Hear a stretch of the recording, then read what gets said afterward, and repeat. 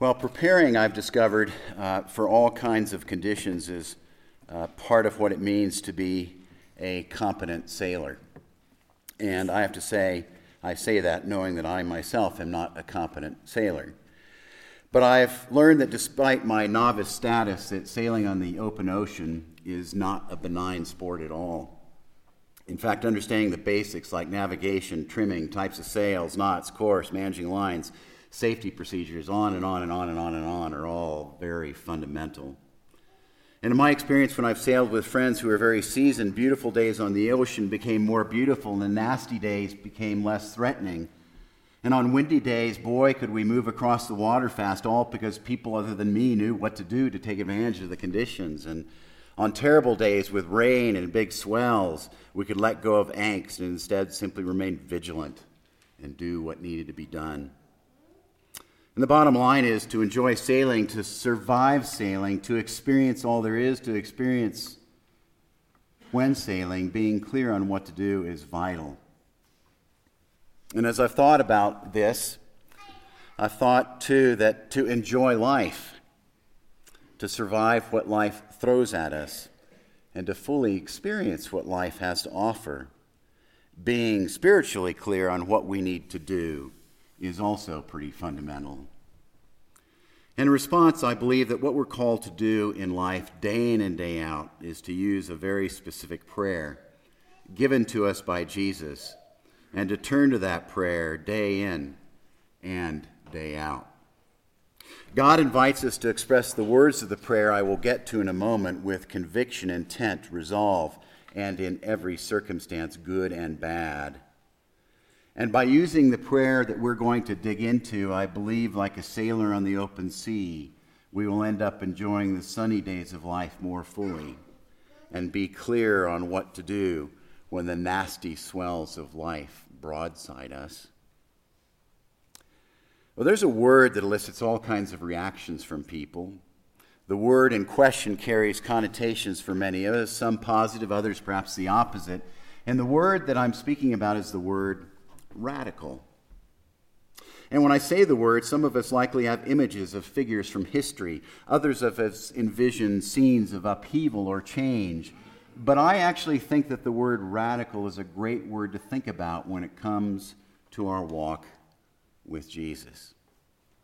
One definition of radical I appreciate as it relates to our walk with Christ defines radical as something that relates to or affects the fundamental nature of who we are. Something that affects the fundamental nature of who we are. Something far-reaching and thorough. And with this definition in mind, I would say that the Lord's Prayer is perhaps the most radical thing that you and I can utter. It is radical because if we take it seriously, if we live by it, if we commit to it, however imperfectly, if we turn to it day in and day out, the fundamental nature of who we are will be affected in amazing ways. The impact of the Lord's Prayer is far-reaching if we take it seriously, and I believe it offers you and me a path through the good and the terrible in life. So this week and next week, I'm going to be talking about the Lord's Prayer by breaking it down in order to explore just how radical it is and how we can use it each and every day with conviction and intent. Now we know that Jesus was a master of prayer. If you read about his life in the Gospels, we find that he prayed all the time. He prayed when there were transitions going on in life. Like when he was baptized or he asked people to join his team.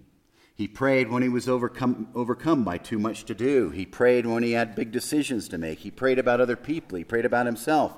He prayed when he was in pain. He prayed when he suffered. He prayed alone. He prayed with others. He prayed when it was light. He prayed when it was dark. He prayed and prayed and prayed and prayed. And one day when this master of prayer, Jesus, was teaching, and he was saying a lot of things, he interrupted his teachings and he said, "Listen up. When you pray, This is the way to pray. In fact, here are some very specific words to pray. And pray these words, and when you do so, remember that God already knows what you need. And it is here in the Gospel of Matthew chapter 6, and in a more succinct version in Luke's Gospel, that Jesus gave his disciples and gives us what are perhaps the most radical words of prayer that exist. Now, as an aside, at least for me, I know that prayer can be tough, challenging, and confusing. I understand that sometimes we wonder if our prayer makes any difference at all. I also believe that we want to love God, and I believe that we want to be more and more like Christ in how we live. I think that we want to do what is right in life. We want to do what is best for everyone, and I believe that we seek continual guidance from God. And my hunch is that all of us here today want the world to be a far better place than it is at the moment. Well, the Lord's Prayer helps us in each of these wants and hopes and dreams. The Lord's Prayer is not only radical, but it is upending and demanding. And while there is no human way possible to fulfill what we are asking for in this prayer, by praying it, we will change day by day by day, and our lives will become so much more meaningful and faithful. So let's dig in and explore the prayer. The prayer begins with the phrase, "Our Father." And when Jesus spoke to God, he referred to God as our Father. In fact, Father was the word he used more than any other word when referring to God. And the word Father in Greek in the New Testament is the word pater, which means one who nourishes, sustains, and protects. Jesus also used the word Abba, which is a very intimate term that conveys closeness. And for Jesus, the word Father represented not only that Jesus felt very close to God, but that God was completely trustworthy, solid, a foundation to be depended upon through anything, that God was strong and unbreakable. For Jesus, the word Father represented God who led the people of Israel out of 400 years of slavery into the Promised Land. For Jesus, the word Father meant the one who keeps commitments. And as one person writes, when Jesus used the word Father, it's because he understood that Father conveys not just intimacy, but revolution, not just familiarity, but hope. Revolution in the sense that God is a God who changes everything and rights every wrong. One writer also notes that when Jesus said Father, it was as if Jesus was asking God to be God's apprentice. In other words, for God to teach him to be like God in response to people and the world. Now, it's important also to remember that in Scripture, God is sometimes described as mother. In Isaiah, for example, the prophet writes that just as a nursing mother cannot forget her child, God will not forget us. And then in Luke's gospel, Jesus says how he wishes he could gather up people like a mother hen. And when Jesus referred to God as Father, it's not because Jesus thought God is gendered. God, of course, is neither male or female. Rather, for Jesus, Father was a term he used because it conveyed many of the important meanings about his relationship with God, some of which I just shared. Now, this is an important quick aside. I've learned in well over 20 years of ministry that we need to be sensitive to the fact that for some people, and some among us, the image of Father is horrific. Some have suffered in unspeakable ways at the hands of their human fathers. And because of this, the image of God as Father is not helpful. It's not a good image, and you and I are compelled to be sensitive and caring toward those that feel this way. This is not being politically correct in order to avoid gender-based language. This is being sensitive to the pain and the suffering and the agony of those who have suffered at the hands of their human fathers. And so for those for whom that's the case, I encourage you to use the word Lord or God or some other word instead of Father that conveys the things that it conveyed to Jesus. Remember, for Jesus, the term Father, for him, and for some of us today, the term connotes all the good things as a father should be. So the takeaway from this, when we say those two short words, our Father, in the Lord's Prayer, think about what we're saying. Think about what we're acknowledging. We are acknowledging not only to whom we're praying, but we're acknowledging the fundamental nature and the characteristics of the one to whom we're praying. When we say, Our Father, what we're saying is, God, I know I can count on you no matter what. When we're saying, Our Father, we're saying, I want to be as close to you as a child is to a parent. When we're saying, Our Father, we are seeking intimacy with God and a personal relationship with God. We're saying that God is rock solid, dependable, and the one we can count on. We're saying that God is the source of our lives, day in and day out. We're saying, like Jesus did, that we seek to be God's apprentices. So I encourage you, when you say the first two words of the Lord's Prayer, Dear God, Our Father, Dear Lord, Gracious God, whatever it is, that you think about what it is that you are really saying. I trust you. I count on you. I know you will do what you say. And I'm going to go on and praying, knowing that I believe all this. In the prayer, we next find who art in heaven, or who is in heaven, or in the New Testament in Greek, it reads, the one in the heavens. Now, this topic is vast, but let's look very briefly at what Jesus was meaning here in this prayer. Now, heaven in the Lord's Prayer means the place where God dwells, where we go when we die. Heaven is clearly a far better place in this current world, Scripture makes clear. It's paradise, it's special, it's astonishing, it's wonderful, it's beyond human description, it's beyond our words. It's where there is no suffering, no tears, where we will have heavenly bodies, not earthly bodies, thank God. It is the place that Jesus said he goes before us to prepare a place for us. And while I could go on, what Jesus was getting at when he said, who art in heaven, is that God resides in an incredible place. And when we pray, we are invited to bring to mind the beauty and the wonder of what lies ahead for each of us. Heaven is where we are headed, and we acknowledge this in the Lord's Prayer when we are praying. Heaven is where we are headed. So in essence, saying who art in heaven is a statement of profound hope that we are making in the midst of prayer. A statement that we have every reason to have hope when it's all said and done, that everything is going to be more than okay. Now, despite this, that God is in heaven, remember, obviously, that God's Spirit is also within each of us now through the Holy Spirit. So while God is indeed in heaven, actually God is everywhere, so there is no place that God is not. That said, Jesus uses heaven here in this prayer, I believe, again, as a statement of incredible hope that eternity, not nothingness, is ahead. And when we say who art in heaven, it can serve as a reminder to each of us that good, not bad, wins in the end. So let's put together what we said thus far, Our Father who art in heaven. When we're saying this, we're basically saying in these few short words, God, again, I can completely trust you. I count on you. You do what you say. You keep commitments. You guide me. You teach me. You lead me. You protect me. You are a rock. You are powerful. You'll get me through anything. I want to be close to you. And you're in an amazing place, a place where I'm headed. Pretty astonishing connotations of what we're saying with just those first few words.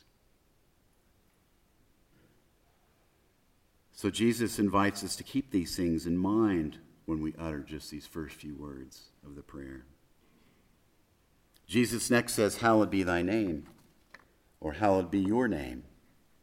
And this simply conveys awe, reverence, praise, wonder, worship, holiness. Jesus is inviting us to say, after we've said all that I've just said, God, I worship you.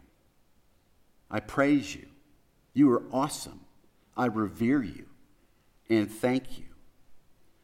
And by using this phrase in the midst of this prayer, Jesus reminds us that we are to praise and worship God wherever we are, but specifically in the midst of the Lord's Prayer.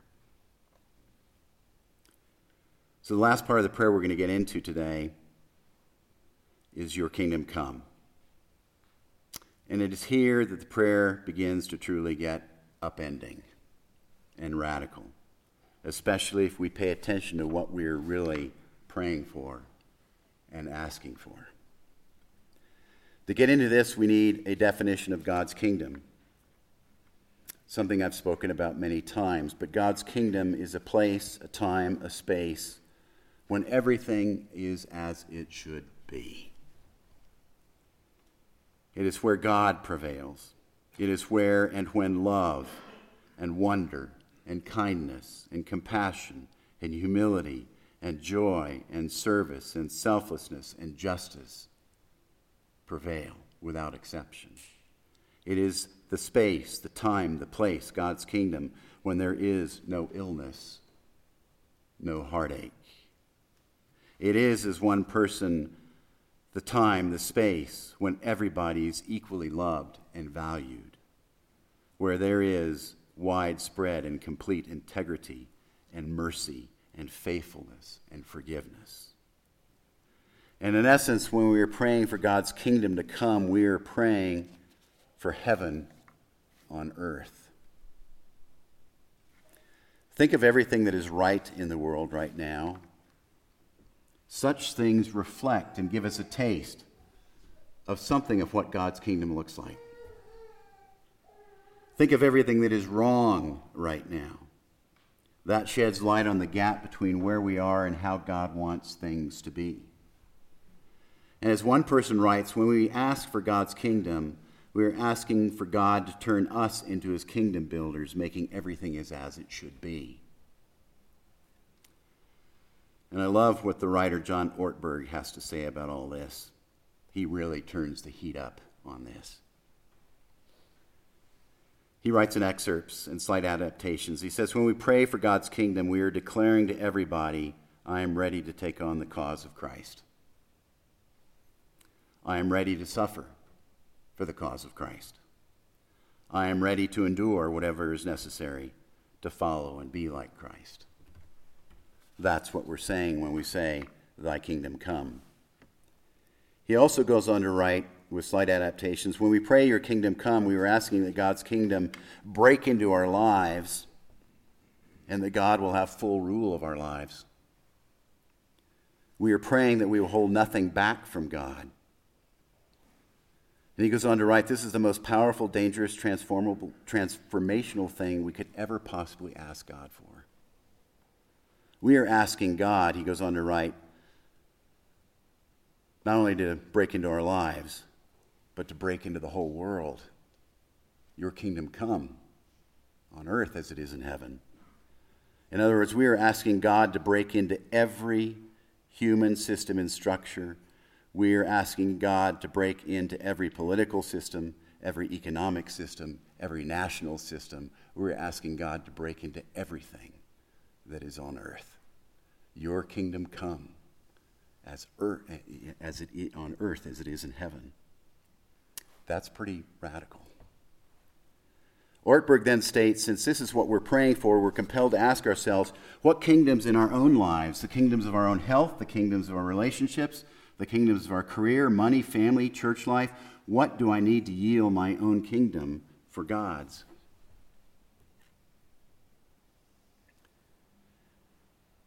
I take Jesus' words in this prayer seriously.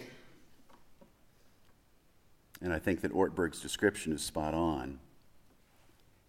Jesus did want the kingdom to arrive on earth. It's why he showed up. But as I thought about this prayer, and specifically, your kingdom come, I've had to ask myself, not because I feel bad about it, but I've had to ask myself, God, when I say your kingdom come, to what degree do I really mean it? Am I ready for that? Do I really want God's kingdom to arrive knowing the many, many changes I would have to make in my own life right now to live into God's kingdom? Am I willing to upend my life to the degree to which this prayer is calling for, to align all my kingdoms with the kingdom that I'm asking to come upon earth? Or as Paul writes in a letter, are we willing to fit every thought, emotion, and impulse into a life shaped by Christ? So what I'm talking about, is this impossible for us to do? Absolutely. But it's what we're asking for and striving for when we say, God, your kingdom come on earth as it is in heaven. Now, the point of this is not to make us feel bad or inadequate or guilty or falling short in some way. The point, rather, is to highlight what it is that we're really asking for when we say to God, your kingdom come. We are asking God to take over our lives. We are asking God to help us yield our lives so that our lives will fundamentally be different each and every day from the inside out, from what they would be if we weren't asking for such a thing. And there's no doubt, since God is love, that the more we yield to God and the more we ask for God's kingdom to prevail, the more astonishing our lives will become. Back to the writer N.T. Wright, he states the following about this. He says, when we pray, thy kingdom come, it means we're willing to see the world in binocular vision. It means we're willing to see the world with the love of the Creator for his spectacularly beautiful creation. It means that we're willing to see the world, on the other hand, with the deep grief of the Creator for the battered and battle-scarred state in which the world now finds itself. And when we pray, thy kingdom come, we are praying for the radical defeat and uprooting of evil and for heaven and earth to be married at last. And if we pray this way, we must, of course, be prepared to live this way, in which love is the essence of our being. So thus far, we've looked at the following concepts. Our Father who art in heaven, hallowed be thy name, thy kingdom come. I've said those words sometimes too quickly. But based on what we've touched upon, here's what the Lord's Prayer might sound like, just using my own language, if we're getting at what we really mean when we're saying these words that Jesus gave us. It might sound something like this, to me anyway. It might sound, dear God, I count on you. You are rock solid. You know everything about me. I want to be close to you because I know you're close to me. You nourish me. You guide me. I trust you. I want to learn from you. I want to follow you. I want to believe and know that you do what you say you will do. And God, you are everywhere, but I know that you are in heaven, just like one day I will be in heaven. And when things are good or bad, I need to remember that in the end, everything is going to be more than okay. And God, I worship you, I love you, I praise you, I'm in awe of you. You are amazing. And God, I try to run my own life. I know that I have my little kingdoms, my belief systems, the ways that I act, the ways that I relate to other people, that are not always necessarily lined up with what your kingdom looks like. But I know that I want your kingdom, because your kingdom is all about the love of you and each other and ourselves. And I want to be part of making my life and everything around me as you want it to be. Things are not always as they should be in my life, and in many ways this world is messed up and far from what it should be.